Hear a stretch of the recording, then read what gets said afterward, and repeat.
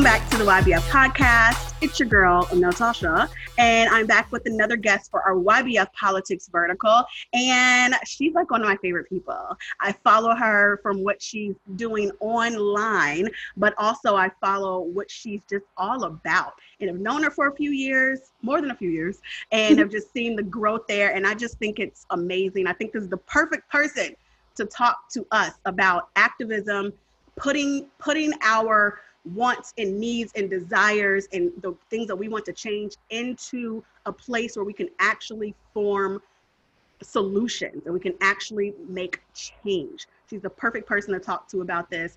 And she is a self-described bad bitch, mom, and entrepreneur. And I co-sign every last piece of that. So please welcome to the podcast, Mrs. Angela Peoples. Yes. Hi, I'm glad to be here. How are you? I'm doing really well. I'm very excited to be here, excited about the conversation in YBF politics. I think this is a really great time to give people a way to really dig into deep and about how all of the changes are happening and how we can actually influence them. Because it's a lot. It's a lot going on.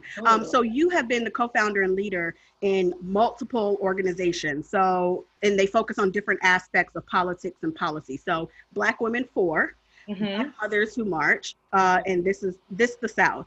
And if there's others that you want to talk about, we will get to those too. And I wanted to basically get into why you started these, what type of impact you're seeing, or what was the initial goal for you in these organizations. What is the whole spiel behind you becoming a viral activist? Yeah, so I honestly, I've been thinking about this a lot. I've been an organizer, a strategist, an activist for most of my life, but definitely have been doing it as in my full-time work capacity for about 12 years now. And when specifically in the sense of Black Women For and the Black Mamas March work, it's really, I honestly start work because I see something that I even need for myself, right? There are so many great groups in the U.S. and around the world that are organizing Black folks for different reasons, different parts of our population.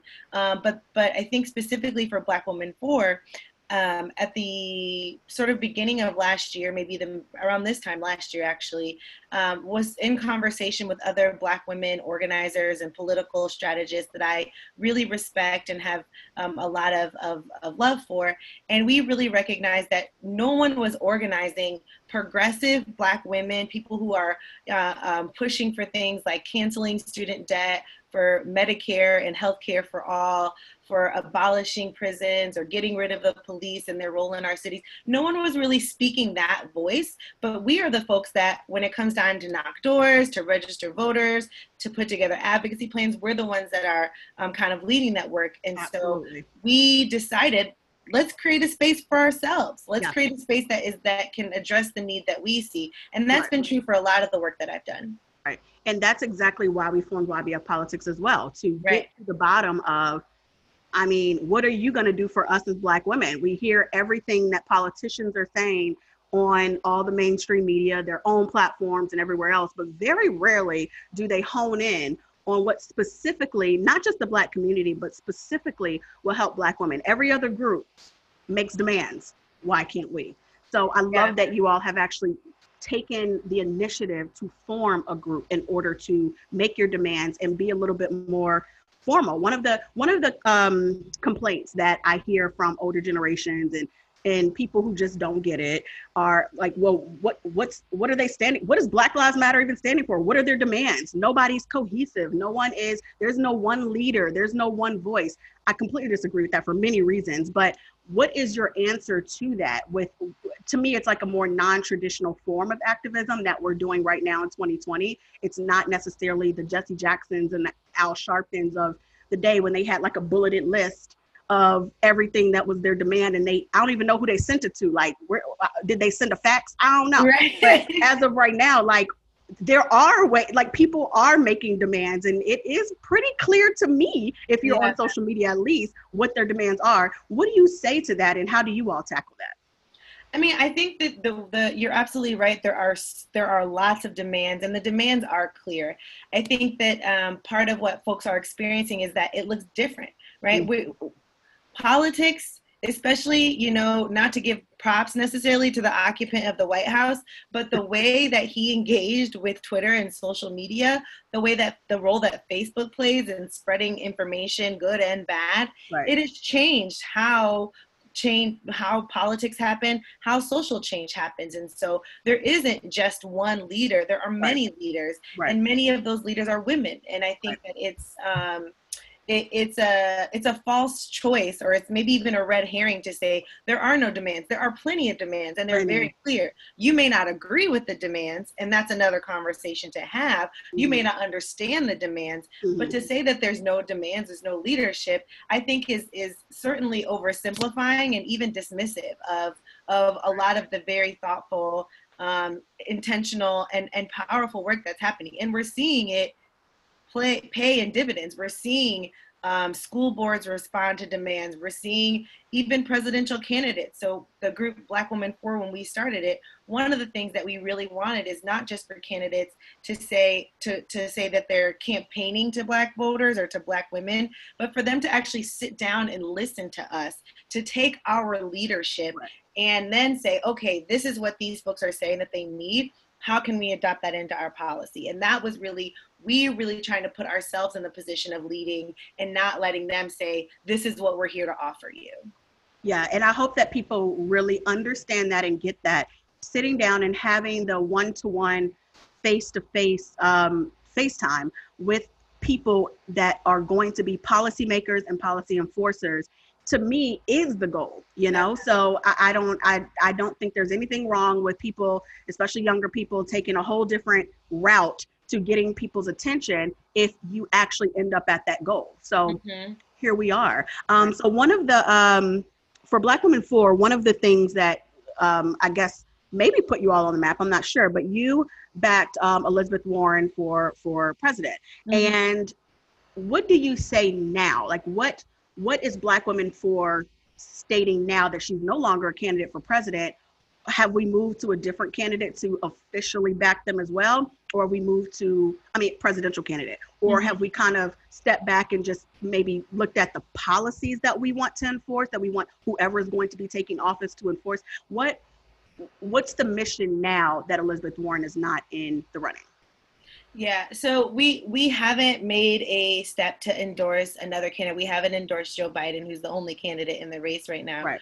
And I could get into a lot of reasons why that hasn't happened, but I will say what's important to us right now, especially so many of the people that are a part of Black Women For are also leaders of local Black Lives Matter groups, or leaders of local Black feminist groups, or are fighting around with their faith community. So people are very engaged in this moment. Right. And what we have been charged to do, especially now that Senator Warren transitioned out of the race, is to support what people are doing in their local communities and really encouraging people to say, it's actually, yes, the presidential race is extremely important, but it's just one small piece of what we're fighting for in 2020 and across the board. And so we're really focusing on encouraging people to get connected, especially to organizations that are fighting for Black liberation and pushing for an inclusive vision of Black Lives Matter. When we say Black Lives Matter, we mean trans women, we mean gender nonconforming people, we mean all Black families, all Black, disabled Black folks, all Black everything. And we're really trying to encourage people that are looking to Black Women For direction to look into the leadership of Black women and Black femme folks in their communities, because that's really where a lot of the powerful work is happening. Yeah. So let's talk policy. What is it that we as a people, you and your organizations, what is it that we can do to go from point A to point B? We know what our demands are. You listed several. We know what we want as a Black progressive community. How are we going from point A to point B? We really have to build the power. We have to build our political power, our organizing power. And that's what we're seeing in the streets right now. We're seeing people showing up consistently and our elected leaders are seeing the power that manifests, right? So for some people, seeing people march in the street, it might be, well, how is that gonna have an impact?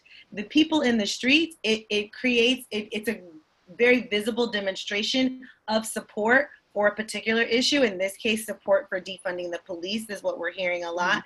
It also indicates, it could show a lot of dissent or a lot of people against a particular issue. And when all of that energy is in the streets and it comes together to build power for an actual shift for a policy or changing a policy that is causing harm. And so I think that what is most important now is to really do the things that build power. For example, showing up consistently in when you make an ask, when you make a demand of an elected leader, of someone, even on your city council local level, if you and like 3 of your friends say, they say no to your demand, no, we're not gonna take the police of our schools, no, we're not gonna defund the police. Okay, bet, cool. Go back to your community and talk to the other people around your 3 friends and say, we that you think might support this. We asked our city council member, we asked our mayor to do this thing that we all agree with, and they didn't do it. Will you come back to the mayor's office with us? And so now, instead of those 3 people, you have 9 people, or you have 15 people. And the more and more that we can grow grow and demonstrate the support for our issues, that's about building the power that's going to push those elected leaders to move forward. And then one other thing I would say, because it's not just about showing mass numbers of people that are in support or against a particular issue. It's also about getting people that are supporting your issue into office. And so it is really important not just to vote, but to run candidates and to support candidates that are running, even if they have a long shot. We've been seeing since 2018 with Alexandria Ocasio-Cortez and Ayanna Pressley, many of these candidates that were long shots that took on people who had a lot of resources, and they won, and now they're champions for our issues in Congress. And so it's important to build power, to show that people support your issue, and also to build power to get the individuals into office that support your issue. Love that. Policy-wise, what are the top, let's just tackle 2.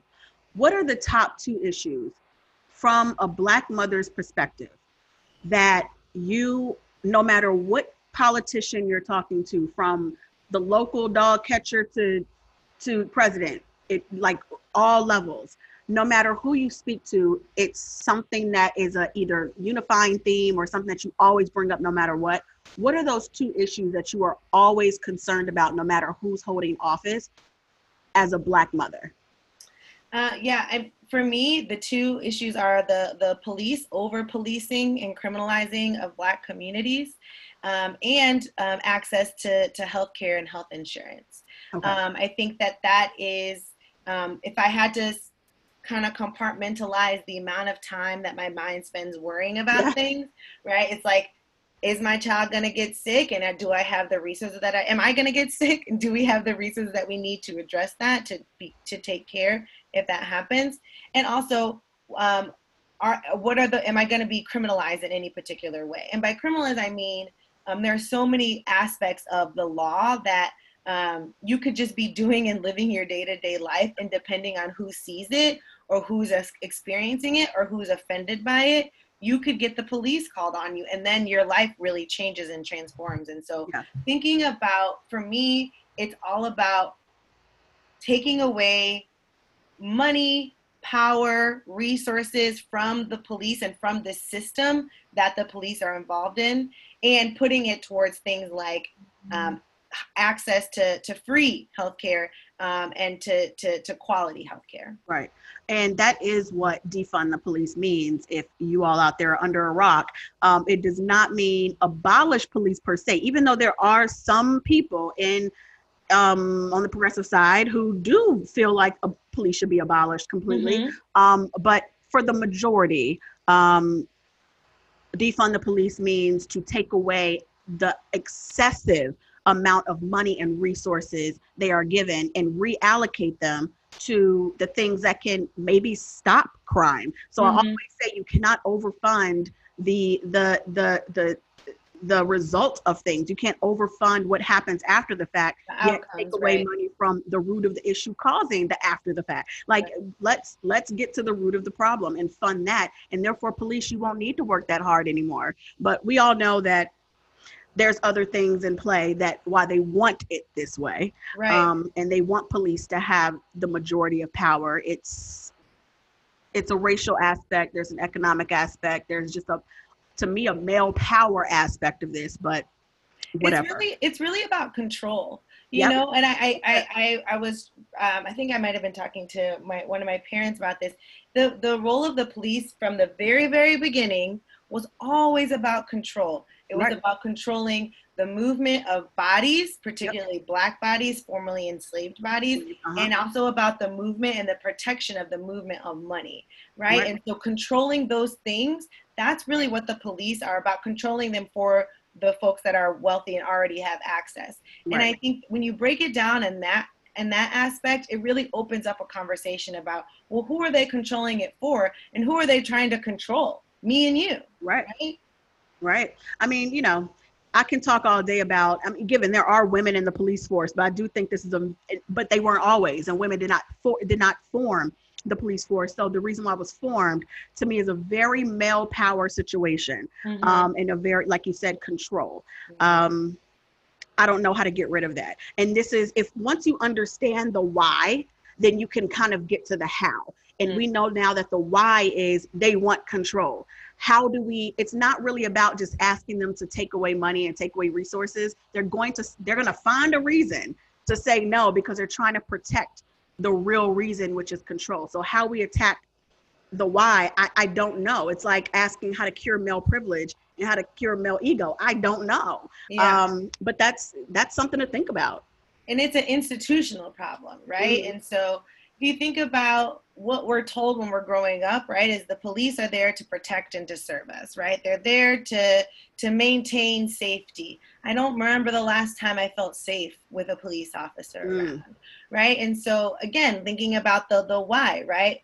Or even what would your ideal situation be, right? So many folks say, well, what if this, you know, catastrophic, awful things happen? What if someone is breaking into your house?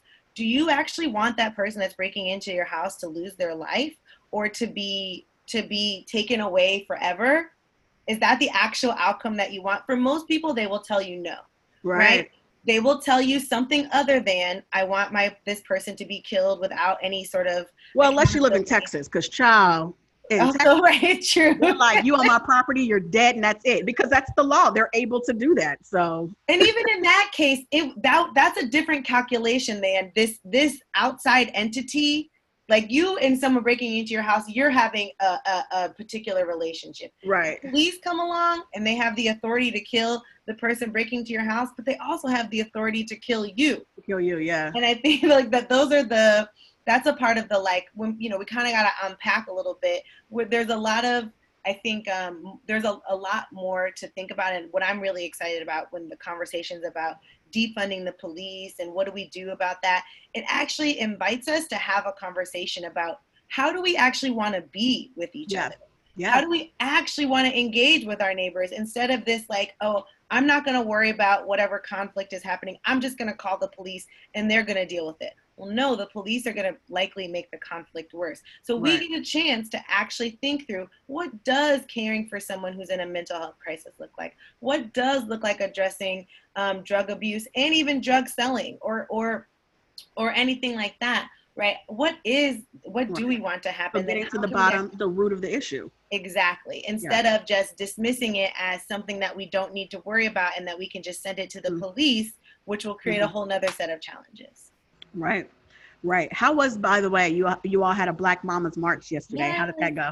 Oh, it was so beautiful. So myself and Kiera Pasante Houghton and Aisha Alexander Young are two mamas of young children in DC. And Aisha actually organized, she's originally from Charlotte and she was visiting there right as some of the uprisings were happening. And she organized a march with Black mamas in Charlotte, and it was so inspiring to see. And I had been really struggling as a mama who had previously been out at lots of protests. I, been chained up to so many things I can't even really talk about that life. Right. I've been in these streets for a minute, but now with my child, I have a 2-year-old, the calculation is just a lot different. And of Yep. course, with the health pandemic. Yep. And so we really wanted to create a space for Black mothers and Black families to be able to come out, to take action, to show their support for this movement that is growing, but also do it in a way that felt safer, right? That felt like maybe we wouldn't risk getting our kids tear gassed by the police. Right. And so we did that. The march was beautiful. We did a little baby march, which was so cute. Oh my gosh. Right. You can see the pictures at Black Mamas March on Instagram, or Black Women For. It's women with an X on Instagram. You can see pictures and video.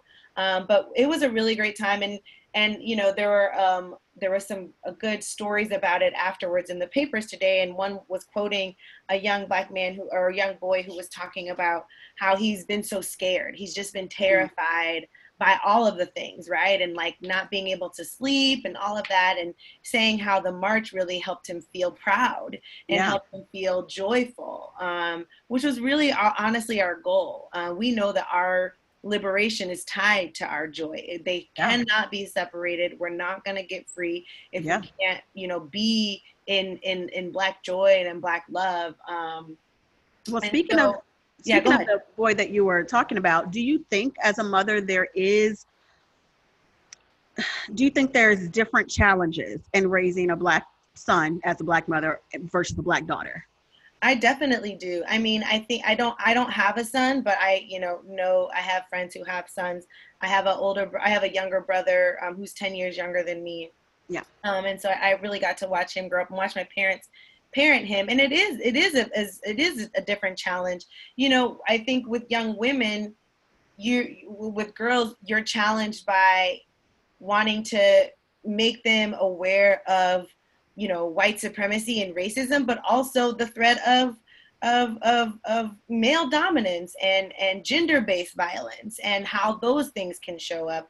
And with Black men, you also are young boys, you're trying to raise them to, you obviously want to raise them to be aware and mindful of how to interact with the police and this idea of code switching and all of that. And then there's also elements of like, how do you help your son not continue the cycles of misogyny or anti-woman ideas, anti-Black woman ideas and violence, right? Because our culture right now is sending those messages to them constantly, right? Being anti-woman, being anti-Black woman, being anti-dark-skinned women, right? And so our kids, whether they're boys or girls or across the gender spectrum, they hear these messages. And so trying to help them unlearn them or teach them other messages at the same time is a challenge. And I think it's different with boys or girls too. Yeah. And also teaching young girls to not internalize it and then become the misogynist as well. It's internalized misogyny will do that. It's just like, but speaking of that, there is, I do feel like there is a circle that we go in to address exactly what you're saying. My issue is, and sometimes I think back to like when I was little and like things I was taught. I went to a Catholic school, a Catholic high school, and always went to private schools all of my life. And the things taught there, they could say and do whatever they want. They're private schools. So it's not like they had to play politics and follow the government rules or whatever.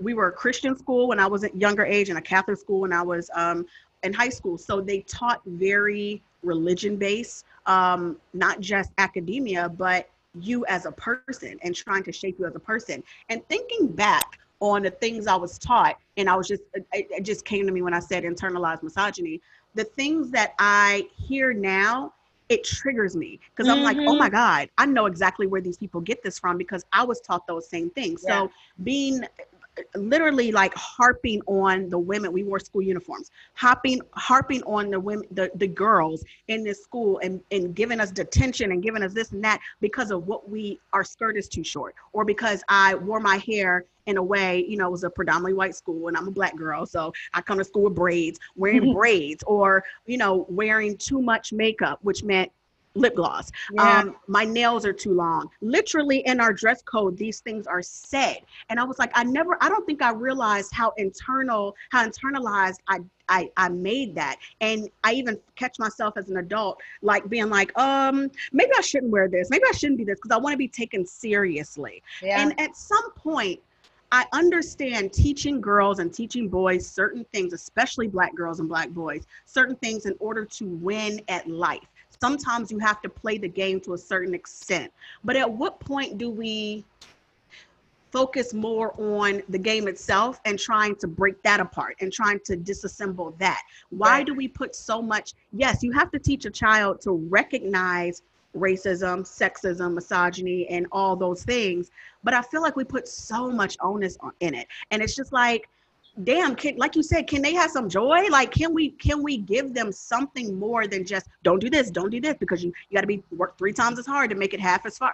Yeah, but sometimes shouldn't you be like, let me go be mad at the fact that they do have to be working 3 times as hard? Like, how do we reconcile that? How do we balance that? Yeah.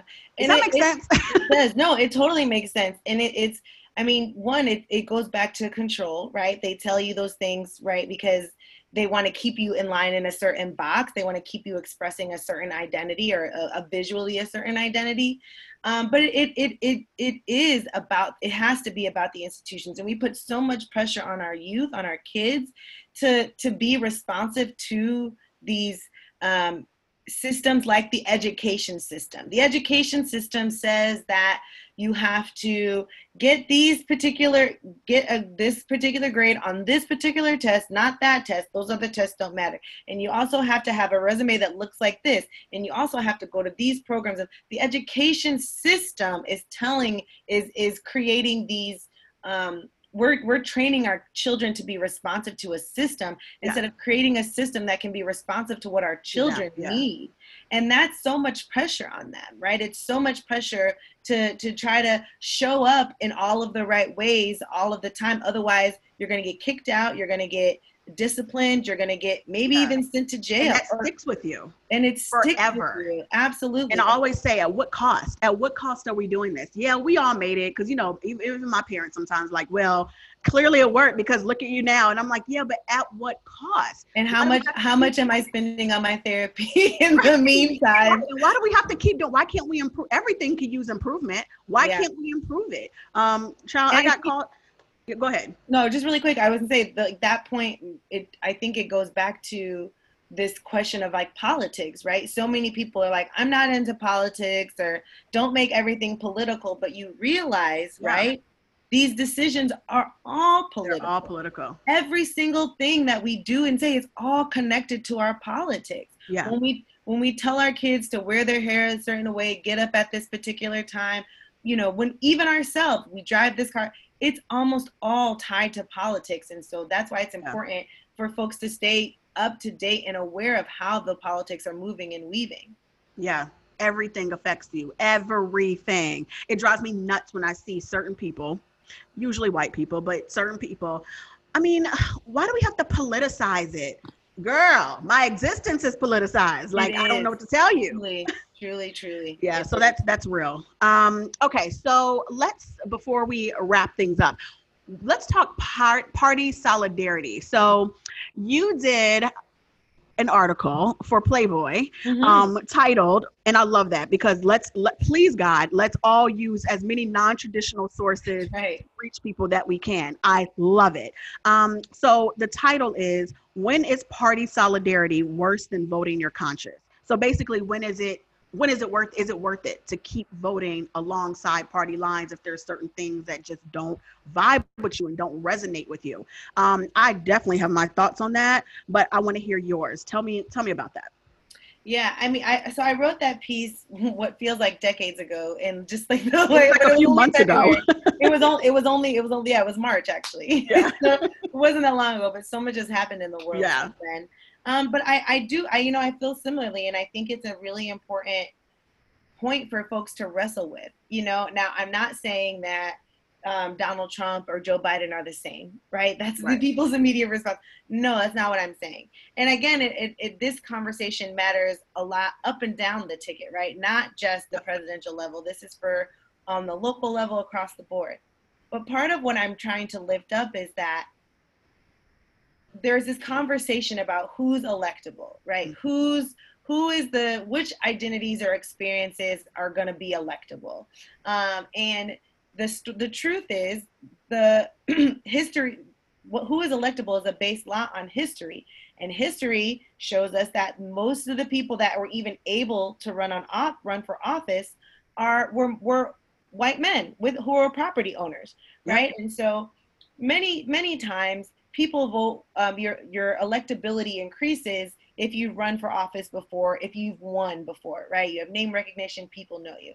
Yeah. But historically, people like me, people like you, were not able to run for as long. So therefore we weren't able to win for as long. And so I'm really challenging people to think about these assumptions about what it means for someone to be quote unquote electable, and actually think about what's underrooting that, which is white supremacy, white dominance, white male dominance, and actually turn away from just voting for who you've seen win in the past or who you think might be able to win, and actually vote for the issues that are aligned in your values and your policies. If we do that, then we are much less likely to get a candidate who gets into office and turns their back onto us and everything that we thought that they would do. That brings me to the question I had, that I was on this panel yesterday, this virtual panel for NPHC as well as NAACP. And we were talking about the new movie Rigged, which breaks down the 10-step playbook that Republicans have used in order to get into office and stay in office. And it talks about down ticket voting and all the different sets of things, all the cogs in the wheel that the Republican Party used in order to get to where they are right now and flex that power all over the place. So that's why I go back and forth with the whole, do you vote just according to the ticket or just according to party or not?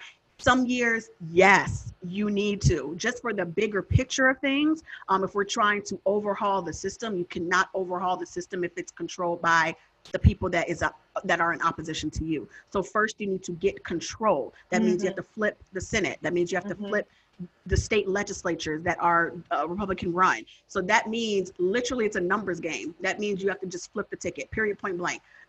Vote down ticket, period, point blank. Now in other years, and then, every now and then, yeah, you should be very picky and choosy about who you want to do that, who you want to put in the office, and who you want to flip that seat. And not all races are equal also, definitely right? Not. Like there was a good example in New York this last week with Jamal Bowen and Elliot Engel, this primary race, right? Conventional wisdom said that Elliot Engel was going to win, and you should vote for him if you want a Democrat to win. But his values were not aligned with what a lot of folks of color have been saying that they need. His performance was not aligned with what people are saying that they need. And so being able to look at that race and not just say, oh, well, again, electability says this black man principal isn't electable. Yeah. And so we shouldn't vote for him. But folks were able to actually hear the values, hear the policies, and make those shifts and make that adjustment. And now, November willing, Jamal Bowen is going to be a congressman. This black middle school principal is going to be changing the face of Congress. Same thing in Virginia's 5th district, who we interviewed, Dr. Cameron Webb, completely came out the blue. And yes, he has every degree you can think of, but he's still a black man in Virginia in a very red district. And he still rose to the top, and he's still very likely going to flip that seat in November. So like you said earlier, even if it feels like a long shot, go with who makes sense for that seat and for the party or the progressive sector of that party, no matter what. But what also I was wondering about while we were talking yesterday is what happens when we don't have an alternative. So I bring that up because of the Elijah McClain case. And in Colorado, the DA decided not to even try to investigate the cops that brutally murdered Elijah McClain. And looking back in his history, I spent some time what the hell? Why this cop acting crazy. Let me look this up. Not only is he a Democrat, not cop, sorry, district attorney. Not only is he a Democrat, but he has done things like this multiple times. They serve, I think, 8-year terms as district attorney. And over that 8 years, he's up for election now. Over that 8 years, he has allowed women beaters to walk. He has allowed abusive people to walk, people who have killed murderers to walk.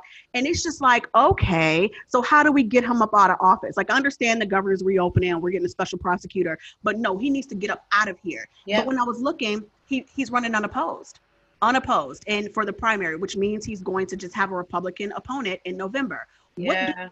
What do we do? You know, do we have to, is that a time where we have to be like, we might have to back away from the Democrat that time, and we might have to look at this Republican candidate because that's more with our conscience. Like, what do you suggest? Yeah, I mean, one thing I'll say is that's why, like, a lot of people are calling for a change to our two-party system, right? Like, it's pretty hard for a third party candidate to win at a higher level. And so that kind of boxes us into these choices where, you know, we're forced to choose between the white supremacist with the D on their by their name or the white supremacist with the R by their name. And that's not doable. It's not in our interest. It's not cool. And it's also all about maintaining that dominance and that control, right? And so part of what I think it needs to be done in instances like that is maybe there's a campaign to vote no confidence or to vote, you know, I'm not sure exactly on all of the details of how the Colorado Constitution works or how you might be able to remove a DA, but there was a lot of work done in Ferguson and in St. Louis, even after there was a non-indictment in the case of Darren Wilson killing Michael Brown. There was a lot of work done for many years to get that governor, the prosecutor out of office, right? And so it wasn't a quick solution. It was a fight over many, many years, and sometimes that is what it takes. But that's also why it's very important to be engaged even after the election cycle. Yes, accountability. Right? Yes. A lot of people are saying, you know, how can I vote for this one candidate when I'm fighting for, you know, justice and in the streets? And the truth is, how you participate on election day should not be the only expression of your politics. Right. How you engage on every 2 years, every 4 years on November should be one of many, many steps that you're doing to engage, to find out what's happening around with the issues and policy in your local area, but also to be fighting for your family and for your community. So there are lots of different ways to be engaged. Yeah. And that is what I think it would take in a case like what's happening that prosecutor in Colorado. And I think it's also a lack of accountability over these last 8 years. If people would have paid attention and saw what he was doing, maybe we wouldn't have gotten this far. Maybe we would have taken steps to get him. I don't know what it's going to take, but there for sure is a way to remove someone from office. So let's pay attention, guys. Let's hold these people that we put into office accountable from the day one after they're elected. All right. So I guess the last thing is, I just want to know from you, what do you want our listeners and readers to know? How do we follow you and what your work is doing, and what do we do? How do we find? Well, first thing I would say is to get connected, to find a organization that you can learn and grow and sharpen your politics. The reason that I know what I know, and I didn't start off being like defund the police and abolish prisons, right? That wasn't when we first met, right, Natasha? That wasn't my. No, we were partying at Essence, honey, and all the way up. It was very lit. But now, after learning from so many folks that have been doing this studying for many years, I've come to and also just different experiences that I've had, I've come to understand that what we really need is this really transformational change. So get connected with people that can help sharpen your understanding of these issues. There are lots of organizations and formations to check into. You can check out the Movement for Black Lives. They have a list in different places around the country. To stay connected to me, you can follow The South. It's the 3_South. And The South is my creative and digital firm. We say the South is where unapologetic Black culture defines political power. And so we run campaigns, we create clothing and swag to help Black folks wear their politics on their sleeves. We also work with different organizations to help bring more energy and flavor and excitement into their campaign content. So you can follow the South on Twitter and Instagram. And you can also follow me. And I would just say, there are lots of groups like Black Women For and Black Mamas March. We're not going to leave the streets. So there's going to be time, there's going to be opportunities, and this is a chance for folks who have been wondering how to tag in, how do I get more engaged. This is the moment to step in. Things are really shifting. I feel it. What's different this time, though, is that all of us are involved, right? So if this is your first time, it's cool. Welcome. Thank you. We need you. Yeah. And register to vote, please. Absolutely. Primaries are still happening, and it's not just presidential. So register to vote so we can get this popping in November. All right. Follow us on @YBF Politics, and of course, YBF.com and @the YBF_daily. And y'all already know @the YBF podcast, as well as our YouTube, where you can watch people like Angela and her beautiful face talk to us about politics, as well as pop culture and news and celebrities foolishness and all of that. So thank you guys so much for watching and listening. I hope this was super informative. Thank you, Angela, for doing this with us and being one of our first guests on in our YBF Politics vertical. So we're honored. Thank you.